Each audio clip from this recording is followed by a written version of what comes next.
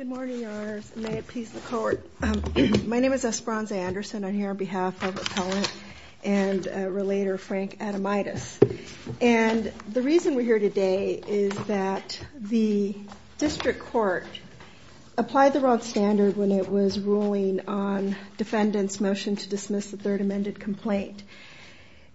Instead of accepting the allegations in the complaint as true and drawing any reasonable inferences in favor of Relator, the District Court accepted whatever inference defendant put forward, almost as fact.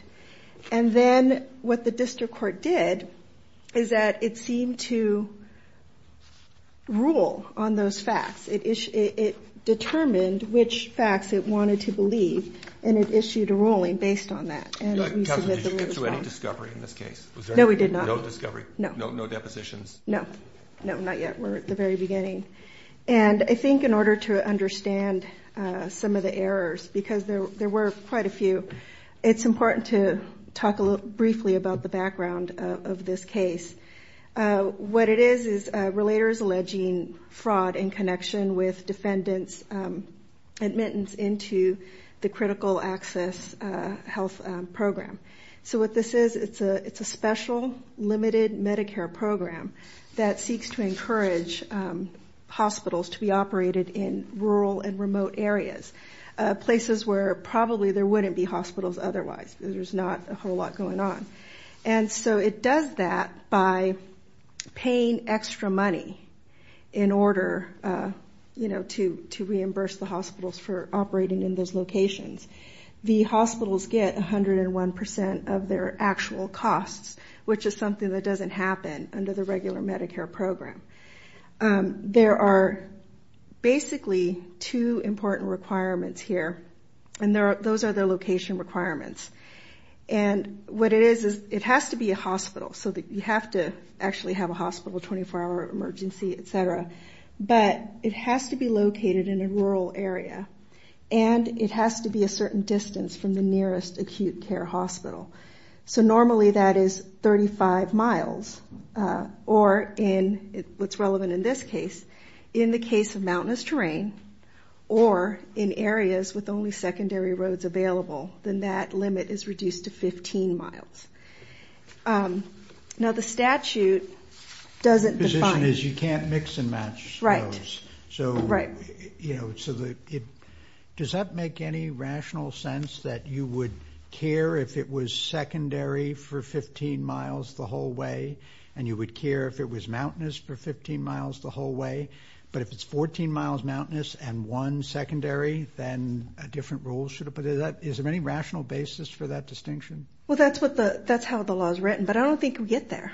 I don't even think we get there, because the definitions. In interpreting a rule, we certainly would look at whether or not it makes any sense at all. And I've just explained to me why, from any conceivable policy point of view, that would be a rational reading, that you would care about 15 miles of one and 15 miles of the other, but not 14 of one and one of the other. Explain to me why that should make a difference. Well, because the idea is to try and keep the program limited. It isn't to reach every last hospital in the rural area, and that's because it is so very expensive. But more importantly, what we point out in our papers is that we don't get to the mixing and matching because there were no properly designated miles of mountainous terrain. So there was nothing to add to the secondary. Before you go on to that point, I want to follow up on Judge Collins' question. Has HHS taken a position on the mixing and matching question? I believe so, because the reason that they've taken a position. It ought to be really clear. Have they taken a really clear position, or you just think that the better reading of their manuals and their guidelines is that you can't mix and match? Their manuals instruct that a hospital or regional office is supposed to subtract. And in that instruction, they're supposed to subtract the nonconforming miles. And so when they're nonconforming miles. When they are making that instruction and they're talking about mountainous terrain, they are not saying, subtract whatever miles are not mountainous terrain unless they're secondary roads. They don't say that at all. And you could. You could also interpret it to mean you subtract non-qualifying miles. Except that it doesn't say that. It doesn't say that. And it does give an example. It gives numbers. If HHS came back and said, we think that you can mix and match, would that be a violation of Chevron Step 1? Would this court have to overrule HHS if it took that in a regulation or a manual? Is the statute so clear that we would be required to overrule them? I mean, I believe so. I believe the statute is so very clear because just the use of the word or. If Congress wanted and or. If we disagreed with you on that point, if we thought that it was ambiguous and that HHS could take the position, and if we thought that HHS hasn't yet taken an absolutely clear position, then does that do anything for the scienter here? Well, and if the hospital is looking at this, and if the hospital had a conversation that says, I'm not sure we've really got 15 miles of mountainous terrain, and I'm not sure we've got 15 miles of secondary roads, but we have 15 miles if you can add them together.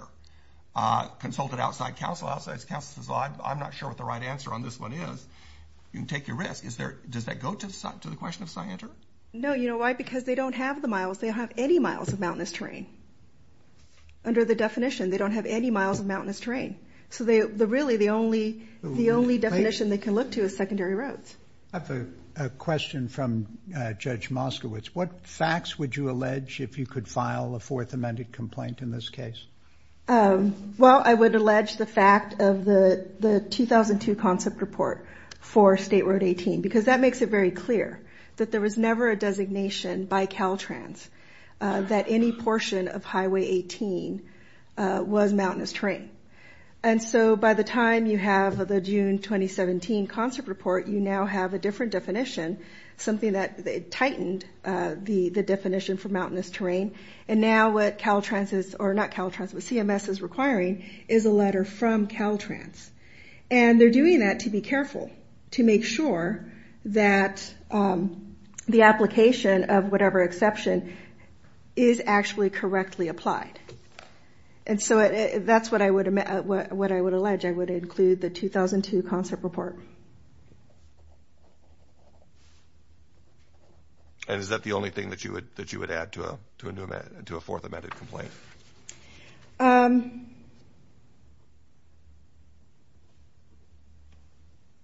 Well, I don't know that is the only thing that I would add. I mean, I think that we allege sufficient facts showing scienter, and I also think that we allege sufficient facts showing materiality. Do you have anything that you would add to a Fourth Amendment complaint on either of those points, though? Standing right here, I cannot think of anything else. What do you have to prove in order to prove materiality? To prove? Yeah. Well, what we have to prove is that the government is taking a signal change, that the government actually considers this to be an important matter in order for it to make its payment decision, so that the government cares about this in order to make its payment decision. Did the regional office certify the rural designation, the CAH? Yes, but it's our contention that the rural office it relies on the hospitals. It relies on people to be honest, to tell them exactly how the roads work in that particular area. But if they're certifying, what are they certifying? They're certifying that somebody checked the box? Is that what they're certifying? We believe so. We believe they're certifying that. We believe that they're certifying if there is a statement about here's the address, here's how you get to our hospital, and you check that. That's how you. How material can this be then if the regional office is certifying this, but they're willing to do it just based on sort of, if you're in the ballpark, we know that Lake Arrowhead's up in the mountains, so it's got to be a long way because. Well, we don't believe that that's how they are certifying it. We believe that the way that they're certifying it is if they are given a certain route, if they looking at a Google Maps, for example, and the Google Maps would take you up Highway 18 until you get to Highway 173. And if you look at it that way, they might look at that and accept that whatever representation the hospital makes. In order to determine whether or not you actually meet the exception, you have to go up there and drive those streets. You have to see what they say. And the OIG conceded that when it talked about when it did its study, and it said that the data set that they were using couldn't tell them exactly whether or not certain roads qualified as secondary roads, for example. And that was one of the problems that they had. And Did the CMS OIG would have the same report problem. list this hospital as one that was non-compliant? It did not. And Do we know whether the OIG looked at the data for this hospital? it doesn't look that they did.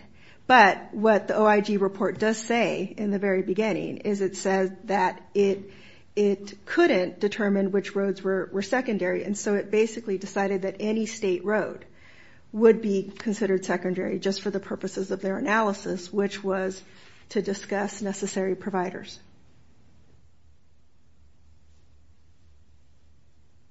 And if the court does not have any questions, I'd like to reserve the rest of my time for rebuttal. Thank you, counsel.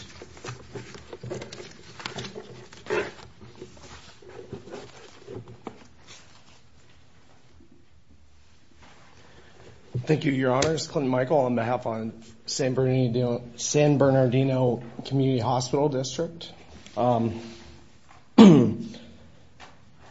I think a really good place to start is you just heard from Relators Council that the hospitals, the critical access hospitals in this program are giving the regional office certain routes to evaluate, certain addresses, that there's a reliance on the critical access hospital. Well, that's not the regulatory scheme at all. And I think that's critical for every aspect of this case. Relators Council cannot point to anything on that. In fact, if you look at the excerpts of record and you look at some of the guidance that has been issued on this, you have the critical access recertification checklist for evaluation by the regional office. And that's at 2 excerpt of record 148. And so there's a checklist there where the regional office is directed to drive the road, to consult Google Maps, to look at the routes, to go obtain a letter if they think that there's a problem with the distance requirements. And this happens both at the regional office on the initial certification and on recertifications. So what we don't have here is anything like a False Claims Act case that has any cognizable right to be in front of this court. Mountains doesn't make the determination as to whether it meets the location requirements, the distance requirements. CMS's regional office makes that determination. Mountains doesn't But they make that determination based on representations you submit to them, don't they? Well, Your Honor, what representations were submitted that Relator has pointed out? But no, in the actual representations, the actual submission, the hospitals merely submit their documents, give their location, and that's it. So is the question 105 on that form CMS 2552-10, does this hospital qualify as a critical access hospital, CA? Is that the only place that they have to sort of certify and check the box? Correct. There's no subcategory that says, are you either 35 miles from another hospital or 15 miles by mountainous or secondary roads? No, Your Honor. It does not ask, do you qualify as a critical access hospital because you yourself have told a route or... And so then what does the regional office do with this self-certification? With the regional office has nothing to do with the cost report. These cost reports come into effect. But yes. What is the regional office supposed to do? I don't have that. I don't have the ER site that you gave me, which was, I think, volume 2, page 148. Yes, Your Honor. Those are the guide. That's some kind of a form that the regional office is supposed to review. Correct. So regional offices review the critical access hospitals when they initially apply for enrollment, and under that form, which was issued in 2015, it's actually quite clear that the regional office goes through, and before they do anything, before they do the certifications like the Joint Commission certification surveys where they see if the hospital meets all the other hospital requirements, or before they check to see if the hospital truly offers 24-hour emergency care, the regional office looks at that distance. And they do that themselves. And Relator's position is that there's some type of reliance. And so if the Relator had given you that San Bernardino Mountains Community Hospital District or any of the other critical access hospitals that this very same Relator is suing on the very same theory with absolutely no knowledge or connection to those hospitals, there are at least 4 that we know of, and there are likely more under seal. But if that Relator had come forward and said, look, Mountains lied about which route the regional office should evaluate, well, I think maybe we could be here. But he didn't do that, and he can't do that, because critical access hospitals don't give a route for evaluation. This is solely a regional office determination, and Relator wants to make it into the critical access hospitals requirement to come forth and, I guess, hire their own road engineers, etc., to look at their distance every single year. So we don't have a case. Do they do that on their own, or do they do that in response to your assertion that you meet it and then they have to check it? I mean, did they just think of this on their own? Did you ask CMS? Did you represent that you met this requirement? No, there's no such representation. At any point? At any point. Except that they qualify as a CAH. Which they do, because CMS qualified them as such, the regional office qualified them as such. But they've been re-qualified. The general certification, it didn't break it down into all of the constituent points that go into being a qualified CAH. But there is a general representation that we qualify, and that means that they would have to have satisfied some distance criteria. Your Honor, there are also questions on that Form 2552. Are you an inpatient rehab facility? Are you this? Are you that? It's really a demographic check the box, because CMS is gathering these cost reports. At some point you were not designated as a CAH, correct? Correct. At some earlier point. And then you became certified. Yes, 2002. How did it occur that you first became certified in 2002? The Mountains and all other critical access hospitals, and this is not in front of this court on this record, submit an application to become a critical access hospital. And that application does not have some type of attestation related to the location, etc. So you applied for something for a designation? There's not a representation that you meet the designation criteria? Correct, Your Honor. And under this entire regulatory scheme, it's the regional office's job to first evaluate that. Do we have the application form in the record? No, we do not. But, so I'm 56. If I apply for Social Security and they give it to me because they say I'm 65, I can keep the money. That's what I don't understand, how there isn't a representation. If you ask for the certification, why isn't there an implied representation in the application that you meet the criteria? I didn't create the form, Your Honor. So, keep in mind, in 2002... I don't think that's responsive to Judge Collins' question.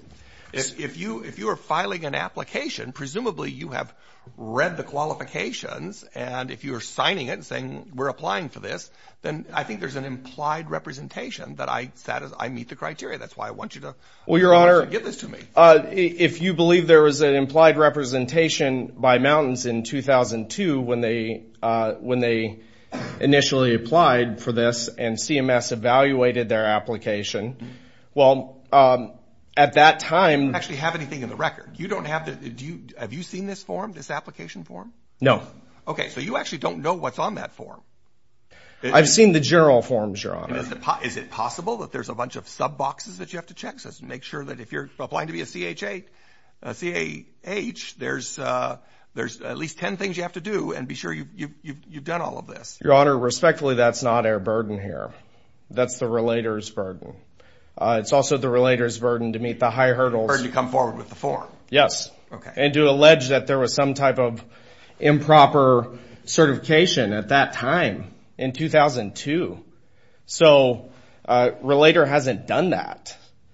And I'd like to point out the relator also is on their third or fourth route that should have been evaluated if the relator was the regional office for CMS. How is there C-enter in this category? When the regional office, we don't know what route they evaluated. We don't provide them that route. None of the critical hospitals provide them the route to evaluate. Their guidance says that the regional office has primary responsibility for all of these matters. And as we can see, relator themselves cannot even settle on which route to evaluate. Relator also makes a lot of noise here, I would say, about, there's no proper mountainous terrain designation. In fact, in the record, Caltrans responds to the OIG and says, we do maintain HPMS mountainous terrain designations. Now, I'm going to go back to what you said about, it's their burden on the form and show the representation. I'm looking at ER 126, and it's paragraph 30 of the third amended complaint. It says after they found out about the benefits, it says on or about May 16, 2002, the hospital applied for CAH status by making the affirmative representation that it met the distance requirement. And then it goes down further. Specifically, Mountain CEO James Haas answered the following question under the heading of compliance with federal criteria in the affirmative. Quote, is your facility more than a third? And then it lists out the criteria. So how can you say that they've not alleged that in 2002, when you sought the designation, that you didn't make a representation that you met the criteria? Well, in 2002, Your Honor, the only guidance out there was mountainous terrain or secondary roads. That's not those mere words. My question was, how can you say, as you just said, that they did not allege in their complaint that you asserted that you met these criteria in 2002 when you applied? Doesn't what I just read to you make that very allegation? Your Honor, I believe it does make that allegation there. Okay, so you were wrong when you represented that. I may have minced my words, Your Honor, incorrectly. Yes.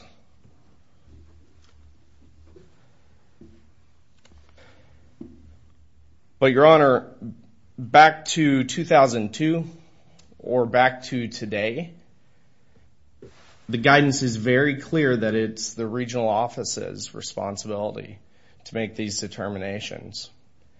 It's the regional office that is to consult Google Maps if there's a problem, to make some type of determination, to seek a letter if they think there's ambiguity as to whether there's mountainous terrain, etc.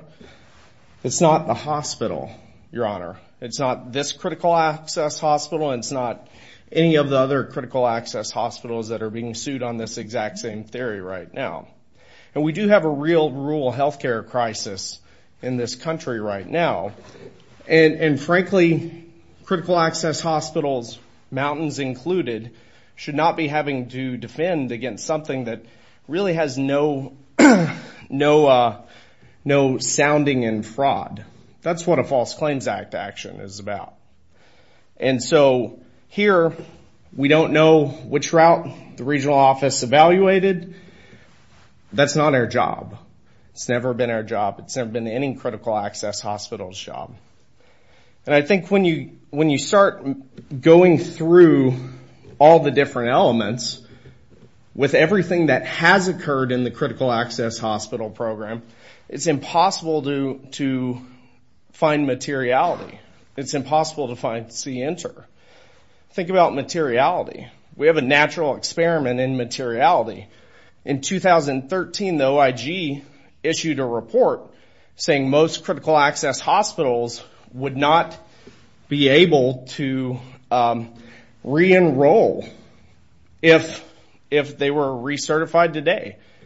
And they doubled down on the regional offices going out and surveying the hospitals, their requirements. And there's never been any allegation, there's never been anything from the regional office or from CMS saying that Mountains has not met these distance requirements. Instead, we have a relator second guessing the regional office. That's not the basis for the False Claims Act. Further, Your Honor, with this, again, back to materiality. What's happened? What's happened since 2013 after the OIG found widespread noncompliance? Nothing's happened, Your Honor. Now, what has happened and what has been pointed out is that CMS has demonstrated that it actually does prevent hospitals that it thinks don't meet the standards from enrolling as critical access hospitals. And those are the cases cited by a relator. That's my time. Thank you, Captain.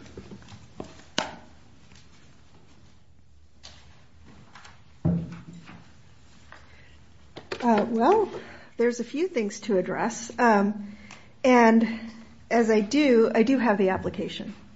And if I were to amend, I could attach that application to the complaint. And that question about whether or not you meet the distance requirement is asked, and that box is checked. And the numbers are part of that question, the miles that are required. That's in the paragraph 30 of your current amended complaint that I read from. But what I didn't do is attach it as an exhibit to the complaint, but that could be done. And so I'm going to address several of the points that he makes, but what I wanted to point out is that the only way for defendant to defeat the complaint at this stage is to make a number of factual representations, different representations, and to ask the court to accept those factual representations as true and to then make reasonable inferences based on those representations, and that is what a court cannot do. So, for example, one of the things that defendant said is it points to the OIG report, and it says that it found widespread noncompliance, and it says that nothing happened since then. Well, there's nothing in our complaint for which the defendant can make that statement. That is an additional factual statement that he's making. There's no support for it. The OIG report, as we pointed out in the brief, talked about the necessary provider exception to the statute. So that isn't noncompliance. The necessary providers don't have to comply. And so what the OIG report points out is how expensive this program is, and the fact that so many hospitals that wouldn't meet the requirements for this program, if they had to reapply, shows that perhaps this necessary provider exception is being abused, and it asks CMS to work with Congress to maybe remove that exception, So let me push you again on the question of both scienter and materiality in the light of the fact that the regional office is responsible for certifying. Well, the regional office is responsible for certifying, but what defendant asks the court to infer is that there are zero statements from Mountains in connection with that the regional office is just working silently in the background and it comes with the certification. You have what you've alleged, which I'm perfectly willing to accept. That is that there was an initial certification in 2002 and they applied, and that there's an annual certification, but it appears to be just a very general check the box. Yeah, we're still a CA, we're still a critical access hospital. Which we submit requires a hospital in order to check that box, because there's hundreds of thousands of dollars that they get from checking that box, possibly $1 million, that they have to be aware of what the requirements are and have to be aware of whether or not they qualify. And one of the cases that we cite in the brief, it's the Thompson case in Texas. It talks about how if they understand that they've made an application and it has been reviewed by the regional office and nothing really has changed, the roads haven't changed since last year. We didn't put a superhighway into Lake Arrowhead in the last year. Then they can in some way they may be able to rely. I mean, I think this goes perhaps certainly to scienter, but probably also to materiality. And if there's an intermediary here on behalf of the government that is responsible for investigating and verifying these things, which has been doing this year after year after year, and there hasn't been any material change in the nature of the roads in the interim, can they rely on that? Doesn't that go to the question of scienter and perhaps to materiality? It goes to the definition. There was a different definition in 2002. There wasn't a definition. And so they checked the box, but there is a definition. There was one in November 2005, one in September 2007, and the one in April 2013.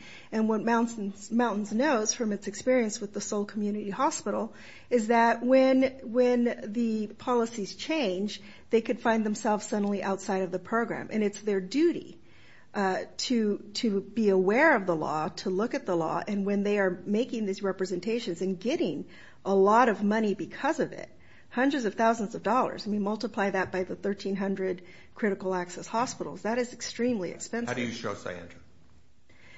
They have what we're showing is a complete reckless, and what Relator knew because he worked there, is that they purposefully avoided checking on laws, having a compliance department, making sure that they were in compliance. It would be sufficient for you to show that a general obligation to know what the law is. Right. That's one of the three ways that you could prove scienter. It's either actual knowledge, it is deliberate ignorance, it's a reckless disregard for the truth or falsity of the statement. They can't just keep checking the box and just refusing to look at it deeper because they're afraid they might find out that they don't comply. Thank you, counsel. Thank you. The case just argued to be submitted.